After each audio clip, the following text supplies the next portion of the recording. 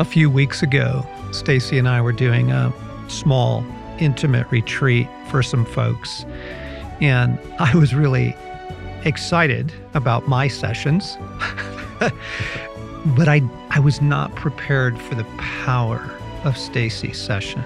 And what she went into was the human soul's need for attachment, love, the assurance of abundance. And after the retreat, that was the session everybody talked about. Wow. So welcome back to the Wild at Heart podcast here in the week of June 13th. And the reason that story is important is because this week we're going to play chapter 5 from the new book, Resilient. And chapter 5 is on attachment and how God brings to us attachment, love, Yes, and heals in the soul the assurance of abundance that most people don't have that assurance in their souls. yes. And when people listen, I think they're going to be amazed at this chapter. It's one of the most powerful in the book, and it's one that I just think is new to a lot of people about how to receive this abundance and how God does that. Yes, me too. Me too. So if you're brand new, if you just jumped in, you've not been with us for a while, 2 weeks ago we played chapter 1. Last week we played chapter 3 from the audiobook I just released called Resilient, Restoring Your Weary Soul in These Turbulent Times. We are really, really excited to get this message to you folks. We really are. So let's go. Let's go into chapter 5. Here's our next survival story. This one I've entitled, The Fear of Not Having Enough. The primal fear that sweeps over men and women in survival situations is the fear of not having enough. This reaches to the core of human need. It might be food or water, it might be clothing, whatever enough means to each person. This panic has overcome many otherwise steady souls. Back in World War II, when Louis Zamperini's B-24 bomber went down in the Pacific, only 3 of the 11 men on board survived. They scrambled onto 2 small life rafts. Each rubber boat was equipped with a few basic emergency provisions, including military issue, Ration D, chocolate bars, a single square per man, morning and evening. But during their very first night at sea, while 2 men slept, the third was overcome by the primal fear of not having enough. He ate every single bar.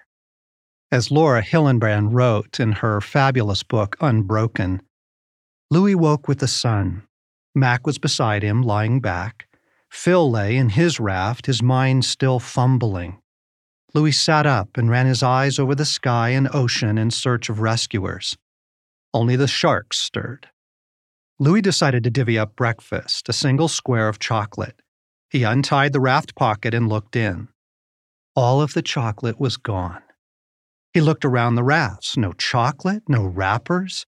His gaze paused on Mac. The sergeant looked back at him with wide, guilty eyes. The realization that Mac had eaten all of the chocolate rolled hard over Louis. In the brief time that Louis had known Mac, the tail gunner had struck him as a decent, friendly guy, although a bit of a reveler, confident to the point of flippancy. But the crash had undone him. Chapter 5. The Assurance of Abundance. A faithful, sensible servant is the one to whom the master can give the responsibility of managing his other household servants and feeding them. If the master returns and finds the servant has done a good job, there will be a reward. I tell you the truth, the master will put that servant in charge of all he owns. But what if the servant is evil and thinks, my master won't be back for a while, and he begins beating the other servants, partying, and getting drunk? Matthew 24, 45 through 49. Okay, one of the funnier and almost iconic videos that came out of the pandemic was a sincere homespun message from a pastor to his congregation. The video was clearly shot on an iPhone at home because at that point, Everybody was stuck at home. And the earnest minister was speaking to his flock about overcoming fear. Do not panic. The Lord is in control. Meanwhile, the shot allowed you to see behind him crates upon crates of toilet paper stockpiled in his living room. It was painfully self-disclosing for each and every one of us. The minister was suddenly every man, all of us, talking a good game about resilience and all the while scrambling to make sure we had enough. When the toilet paper stampede hit, I thought it was silly. Good grief, people. This isn't the Battle of Stalingrad. Chill out. And then I saw the empty shelves at the market and realized that if I didn't join in the grasping, I'd be the guy using grocery bags and banana peels. The hoarding then and the binging now are classic symptoms of trauma survivor behavior. Natural disasters awaken in us the primal fear that we will not have enough. So we grasp, hoard, stockpile. People are still doing it now.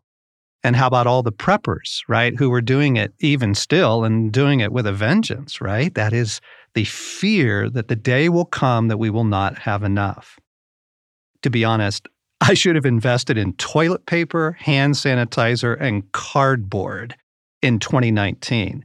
Cardboard because of all the boxes that have been showing up at our house. I'm embarrassed to admit how much I've been buying things online ever since the fall of 2020. Packages have been arriving almost daily. When the pandemic first hit, through the spring of the year, I was in rally mode. Stacy and I hunkered down, focused on our life with God, and helped others do the same. But over time, my soul kept crying out for comfort, for things to be good again. And unconsciously, I tried to assuage that need through buying stuff. Millions of people did. I bought feel-good things, which for me included fly fishing flies, flannel shirts, camping gear, chocolate, binoculars, and gourmet green tea. Are we aware, folks, of what we're doing with all this grasping? The fear that overcame Mac in the crash of the B-24 is operating beneath the surface in each of us, though I didn't really see it for myself until now. Economic shaking, the fear of death, the loss of normal life, a completely unpredictable future. This sort of catastrophic upheaval drives us all to the core of human need and fear. Will I be provided for? Will I have enough? Is there abundance for me? When you are living in an hour like this one, any vulnerability to deprivation and desolation becomes a high-level vulnerability, which leads us to a truly beautiful grace God wants to provide. And before I dive into this section of the chapter, I want to pause and offer, as I was thinking through the creation of this book and thinking through the different things that it would be important for us to talk about, like where we are in the world now and what it's like to live through trauma and how we develop resilience in a whole variety of ways, which we're just beginning to touch on, folks. So there's like great stuff coming. One of the things I was most deeply impressed with was this, that the fear of not having enough, the fear of deprivation, the human cry for abundance, and the assurance of abundance is so primal in every human being in any stage of life. But I realized we have got to talk about this if we are going to build a genuine resilience in our soul. This particular topic, which we are opening up here in this chapter, is so beautiful and it's so important for every human soul at any stage in life, but particularly in turbulent times. That's why I included it here, and I actually kind of put it in the center of the book because I think it's so important. So the subhead here is What Mother Teaches. The number one word spoken from the lips of wounded and dying soldiers on the battlefield is mom. Mother, ma. And of course it is. From our earliest memories, our mother is the source of all comfort, security, nourishment, and help. Mother is mercy. In terms of childhood development, mother comes first, before father. Starting in the womb, we receive all our nourishment from our mother. We are dependent on her in every way. Her emotions during pregnancy, especially how she feels about us, about being pregnant, shape our emotions into our adult lives. In the first moments after birth, we were placed upon our mother's chest, and our first experience of attachment is with her. We are lifted to her breast, and from her we receive everything we need for our flourishing. As I read in one research study, emotionally healthy people who were both self-reliant and able to rely on others had home lives in which both parents were loving and emotionally generous, and the mother had given them a feeling of complete security. Isn't that fascinating? I mean, if we just start with the physical level, on a physical level, the composition of breast milk and what it does for the developing child is simply phenomenal. Breast milk enhances brain development. It plays a critical role in the development of the child's immune system. It fortresses the developing baby against a myriad of infections and hospitalizations, and studies have proven it lowers a baby's risk of dying from sudden infant death syndrome. On and on the benefits flow, myriads. I'm simply naming a few to illustrate how deeply and profoundly nourishing a mother was meant to be. Life literally flows from her. On an emotional level, our fundamental convictions about whether or not we are going to have enough, if we will be nourished and blessed, these gut-level primal convictions come to us through our relationship with our mothers, especially in infancy. Emotional attachment begins during nursing. Now, gang, I know, stay with me here because we're pressing into some really sacred and really beautiful territory. Hang with me because where we're headed is absolutely healing. The assurance of abundance is something we learn from our mothers. Although saying that we learn it sounds way too cerebral, like learning to read. The assurance of abundance, or not, is imprinted in our souls and becomes a core conviction. Before we even learn speech, we are forming our deepest beliefs about the world and our place in it through our interactions with our mothers. We learn primal love. We learn primal nourishment. When a child is nursing, it gets to drink its fill, assuring the developing soul of the child, my needs matter. I will be sated. I will be satisfied. I will have enough. Something else is also taking place in these early months and years. The mother is bestowing on her child what I call the benediction of being. You are celebrated for being here. Your very existence brings joy to the world. And because of that, your existence is blessed through nourishment, attention, delight, and attachment love. This blessedness is something the mother pours forth upon her child without ever being told to do so. As Lawrence Gonzalez wrote, psychologists have observed that one of the most basic human needs beginning at birth is to be gazed upon by another. Mothers throughout the world have been observed spending long periods simply staring into the eyes of their babies with a characteristic tilt of the head. To be seen is to be real, and without another to gaze upon us, we are nothing. Part of the terror of being lost in the wilderness stems from the idea of never being seen again.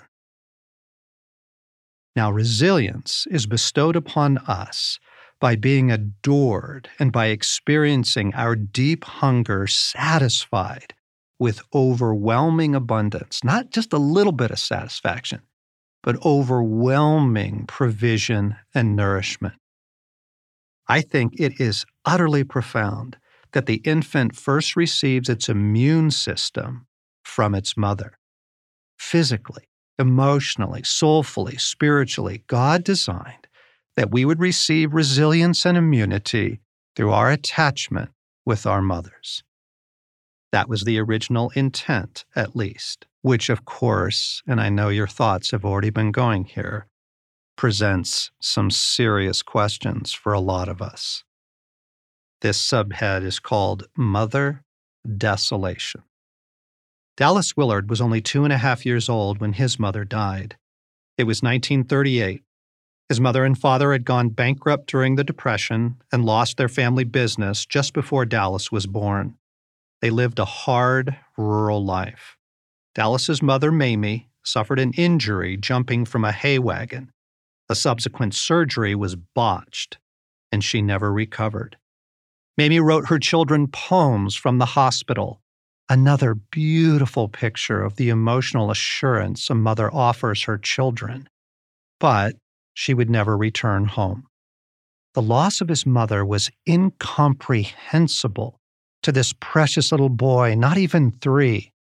It was either during the funeral or the wake, I forget how the story goes, but little Dallas tried to climb into his mother's casket. In all my years as a therapist, I've never heard a more poignant story. Losing a mother, never having a mother, or living with a mother who in many ways could not offer the mothering we needed is simply devastating. There's no other way to describe it. The research is overwhelming on this point. Psychologist Dr. Robert Caron conducted a sweeping review of the research on mother attachment. He reported, with devastating precision, scores of the early discoveries of mother absence on a child. This story is representative of hundreds like it. We are in an unnamed institution. In grainy, flickering images, we are shown Jane, a little black baby, just after her mother had been forced to leave her for what would turn out to be a 3-month period. She's a happy, approachable baby, smiling and giggling as an adult observer plays with her. We are then shown Jane 1 week later. It is painful to recognize that this is the same child. Depressed, eyes searching, completely unresponsive, except finally, for a tremendous, hopeless, frowning wail. The clinician cannot soothe the child. She kicks and sobs in terrible agony. These symptoms lasted the entire 3 months her mother was gone. Looking at this child, we feel we are experiencing sadness at its ultimate depth, the most profound grief imaginable. The kind of grief that makes a little boy climb into his mother's casket. Dr. Caron went on to point out that mother deprivation takes place in many ways that are much less noticeable than total abandonment, yet equally devastating. He wrote, "Of course, for many babies, even from their earliest days, mother love is compromised in fundamental ways. Mother is cold and unresponsive much of the time. Mother is unable to meet the needs of a very demanding or temperamental infant. Mother is too preoccupied with herself and her feelings of deprivation to give of herself fully. Mother is bitter and angry, and her rage boils over in fits." Friends, I realize I'm taking you into deep, sacred territory. We will proceed gently, because this deprivation is something Jesus desperately wants to heal. The need is so primal. The role of mother is so truly sacred. It makes naming mother deprivation in our own lives often very difficult, especially when we had a mother who, quote, did her best. I think what will help us name our need, the need we are bringing to God, is to ask ourselves a couple of questions. Are my reactions to hardship as an adult proving that I received beyond a shadow of a doubt the assurance of abundance as a child? Are my actions and emotions proving that I received utter assurance that my needs matter and that they will be met and met joyfully? Right. Me neither. The mother of a friend of mine was a bright, intelligent, attractive woman with loads of energy. She put herself through grad school while he was a young boy, which meant that she was gone a great deal of the time.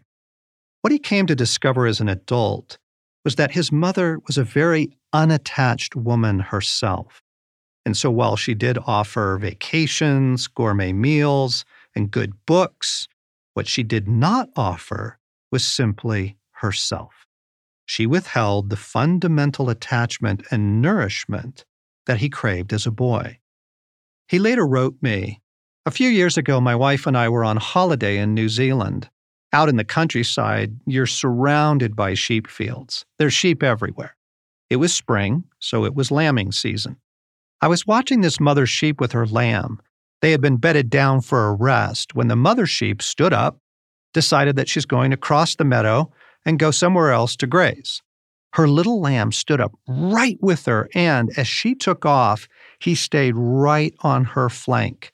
They were practically one." My friend wrote, "I'm watching this, and I'm watching my soul watching this, and I realized I have absolutely no category for that. I look in that folder, and there's nothing there. Watching that little lamb, I was thinking, what if his mother offered him nothing? What if she simply disappeared one day from the field?" Which is what happened to my mom. She went back to work when I was very young and really never came home. All these years, I've wondered why I didn't feel particularly attached to my mom, and now I see. It was because she was never attached to me. You could call this, friends, the category of mother wounds, but I think a far more accurate description is mother desolation. The soul is meant to receive profound nourishment from our mother, physically and emotionally, nourishment in absolute abundance. When it doesn't, the soul experiences a famine of the most serious kind. And so as we're going along through this, I'm wondering what lies for you in the folder of your mother, of mothering, of mother love.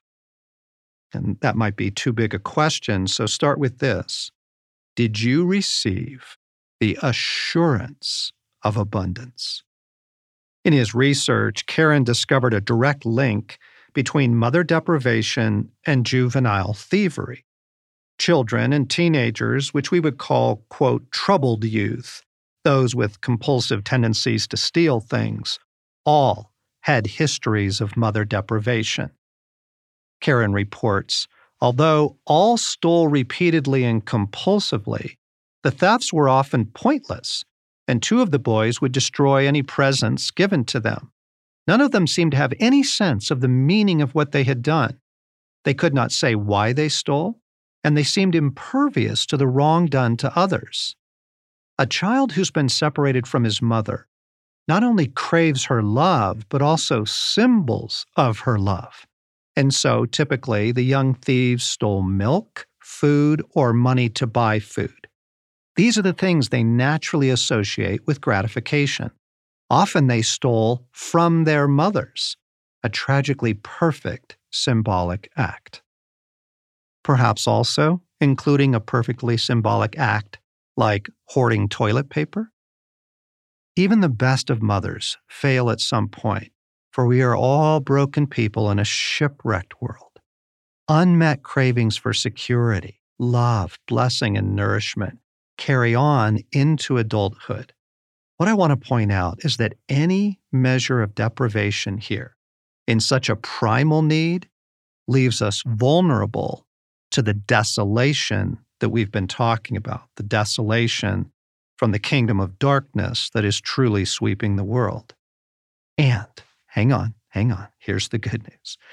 God has provision for us. Salvation as a new attachment. A great deal has been written about Dallas Willard since his passing in 2013. The influence of this great man will only grow. But I found the following story, told by Jim Wilder, to be above and beyond all others the most important. This is especially powerful when you remember the little boy trying to climb into his mother's casket. Dallas Willard sat across from me with tears in his eyes as he looked at the floor. Dallas had only weeks to live, but his tears were not for his own life. What I have learned in this last year, he told me, is more important than what I learned in the rest of my life. But I have no time to write about it. I will try to finish the projects I have started. He looked up at me. I wondered if he was thinking about our conversation or something else. You need to write about this, Dallas said. His voice was steady, but with mounting passion. I know of no soteriology, the doctrine of salvation, based on forming a new attachment with God.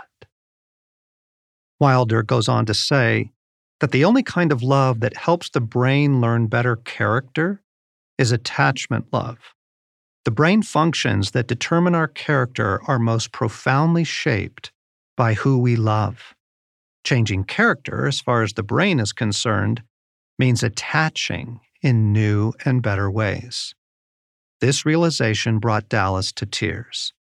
If the quality of our human attachments creates human character, is it possible that when God speaks of love, attachment is what God means? The redemption of Dallas's story, to me, is so beautiful. The little boy who lost his mother before the age of 3, the man who went on to become one of the most brilliant voices for Christianity in the 20th century, discovered at the end of his life his most important lesson, that salvation is a new attachment, the soul's loving bond to our loving God. We've all heard a good bit about our Heavenly Father, but in human development, mother comes before father. And a new world of love opens up to us when we discover that God offers to mother us too, to come and heal our souls here, in this essential place. God yearns to bring to us the assurance of abundance. As he says himself in Isaiah 49, verse 15, can a mother forget the baby at her breast and have no compassion on the child she has borne? Though she may forget, I will not forget you. God loves you more tenderly and more irrevocably than the best of mothers. If this is new terrain for you, remember, God created motherhood, mothering, mother love, and the mother need in each human soul. God is the source of all mothering. For the soul to be truly saved, for us to come home, our soul needs the loving attachment that mother love first illustrates for us. Just as we move from our earthly fathers to our homecoming with our true Father, our Heavenly Father, so we need to come home to the mother love of God, regardless of what we learn from our earthly mothers. The close of the book of Isaiah crescendos with the promises of the coming kingdom and our Lord's return. The hope described here is exquisitely beautiful. It touches our longings to find Eden again. And look at how much mother imagery and mother love fills these final passages. For you will nurse and be satisfied at comforting breasts. You will drink deeply and delight in overflowing abundance. Isaiah 66:11. The primal assurance of abundance. It's all there. Attachment as through nursing, the comfort we so desperately need, drinking deeply from unlimited resources, healing our souls with the assurance of abundance. God promises to do this for your soul, whatever your mother story is. I absolutely adore the tenderness promised in Isaiah's next few lines. You will nurse and be carried, and dandled on her knees. As a mother comforts her child, so will I comfort you. When you see this, your heart will rejoice, and you will flourish like grass. Dandled on her knees is such a touching promise. You've seen the best mothers coddle and cuddle and bounce their little ones on their knees, mother and child thoroughly attached, free to be playful. This is for you. God repeats again the promise of mother comfort, and the result of all this mothering is the assurance of abundance. Our hearts will rejoice, and our souls will flourish like grass. Now listen very carefully. You don't need to understand it all, and you don't need to process your entire story with your mother to receive everything God is offering here. We heal from the past as we experience new mothering. So let's not wait one moment longer to begin to take hold of this. Attaching to God. The good news in all attachment research is that attachment deprivations can be healed. Mature adults can go on to form deeply meaningful attachments in their lives. And this is especially true when God steps into the picture. As Jim Wilder also wrote, God is described over 200 times in the Old Testament as being chesed, a quality God also desires from us, for I delight in loyalty, chesed, rather than sacrifice, Hosea 6:6. The Hebrew word chesed is translated as devoted, faithful, and unchanging love. Could God be speaking of an attachment love that sticks with us? I want to say we can answer this with a resounding yes. The one who thought of something as beautiful as mother love, motherhood, and mother need promises us that even if mothers were to forget, I could never forget you. And even if my father and mother abandoned me, as the psalmist wrote, the Lord will hold me close. Our need for attachment, mother love, and the assurance of abundance opens up for us new levels of joyful experience, even in passages that have been familiar to us for years. I am the vine, you are the branches. If you remain in me and I in you, you will bear much fruit. Apart from me, you can do nothing, as Jesus said in John 15:5. You are a branch. Branches have no unending source of resilience in themselves. They need to draw all of their life and all of their resources from another. They need to receive nourishment, just as a child does at its mother's breast. God is the fountain of life, the only fountain of life.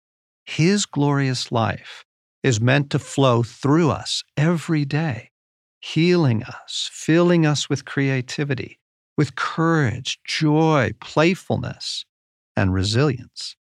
It comes through attachment, bonded love, the soul's union with God.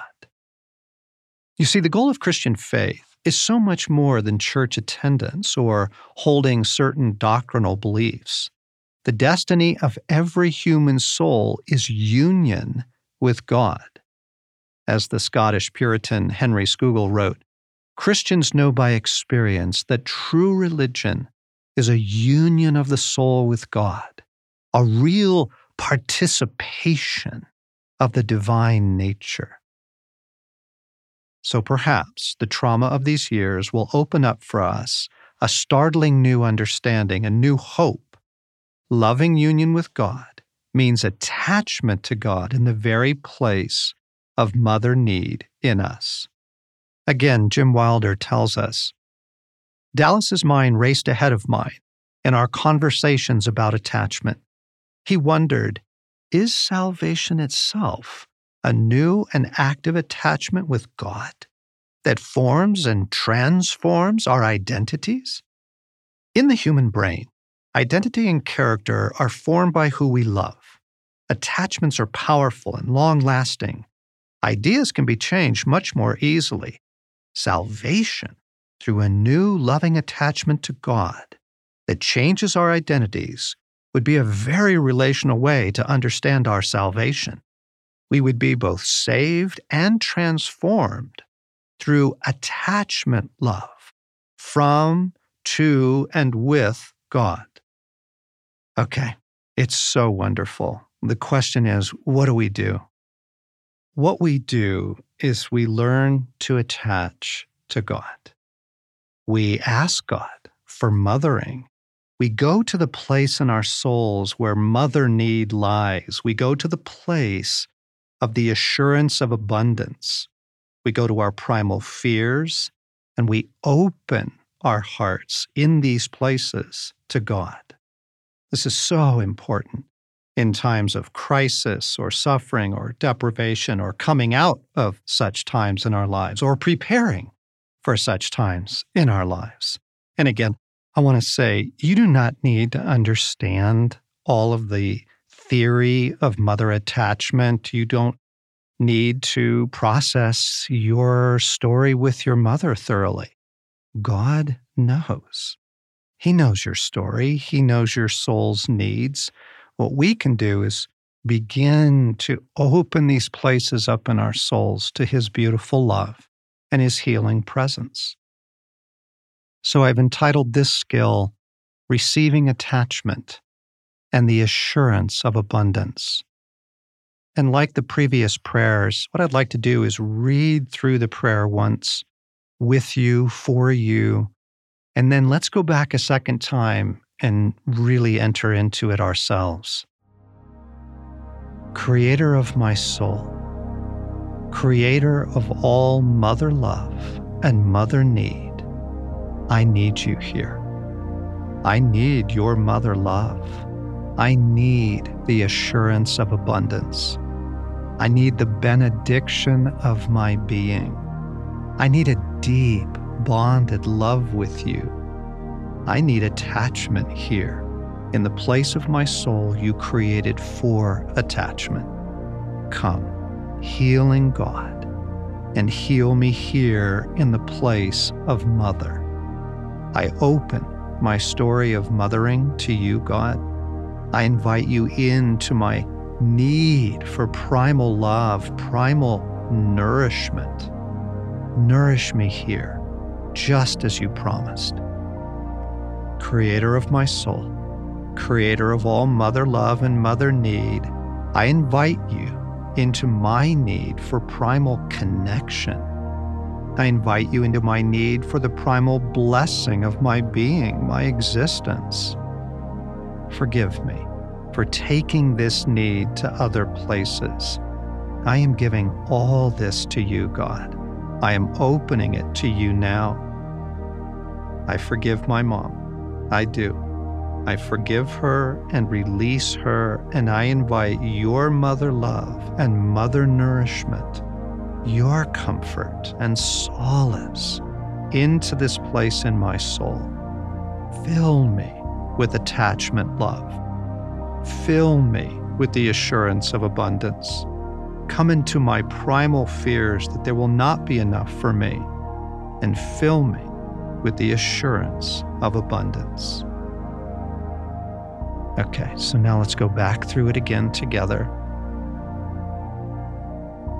Creator of my soul, Creator of all mother love and mother need, I need you here. I need your mother love. I need the assurance of abundance. I need the benediction of my being. I need a deep, bonded love with you. I need attachment here, in the place of my soul you created for attachment. Come, healing God, and heal me here in the place of mother. I open my story of mothering to you, God. I invite you into my need for primal love, primal nourishment. Nourish me here, just as you promised. Creator of my soul, creator of all mother love and mother need, I invite you into my need for primal connection. I invite you into my need for the primal blessing of my being, my existence. Forgive me, God, for taking this need to other places. I am giving all this to you, God. I am opening it to you now. I forgive my mom. I do. I forgive her and release her, and I invite your mother love and mother nourishment, your comfort and solace into this place in my soul. Fill me with attachment love. Fill me with the assurance of abundance. Come into my primal fears that there will not be enough for me, and fill me with the assurance of abundance. In Jesus' name, amen. Gang, this one is so deep and beautiful and so important. I would come back to this prayer several times as we go on through the book or just over the course of your life in the next several months. That is so good that I really don't want to add anything to it other than to say the audiobook and these skills are so powerful. I really hope you'll experience them. Yeah, I am so grateful to get this into the hands of people now. Both the audiobook and the print version are available. Resilient. And also the experience that we've built into the Pause app, 30 Days to Resilient. And you can get that for free simply by downloading the Pause app. If you're not able to get the book itself because it's a tight month and the budget's tight, please let us know.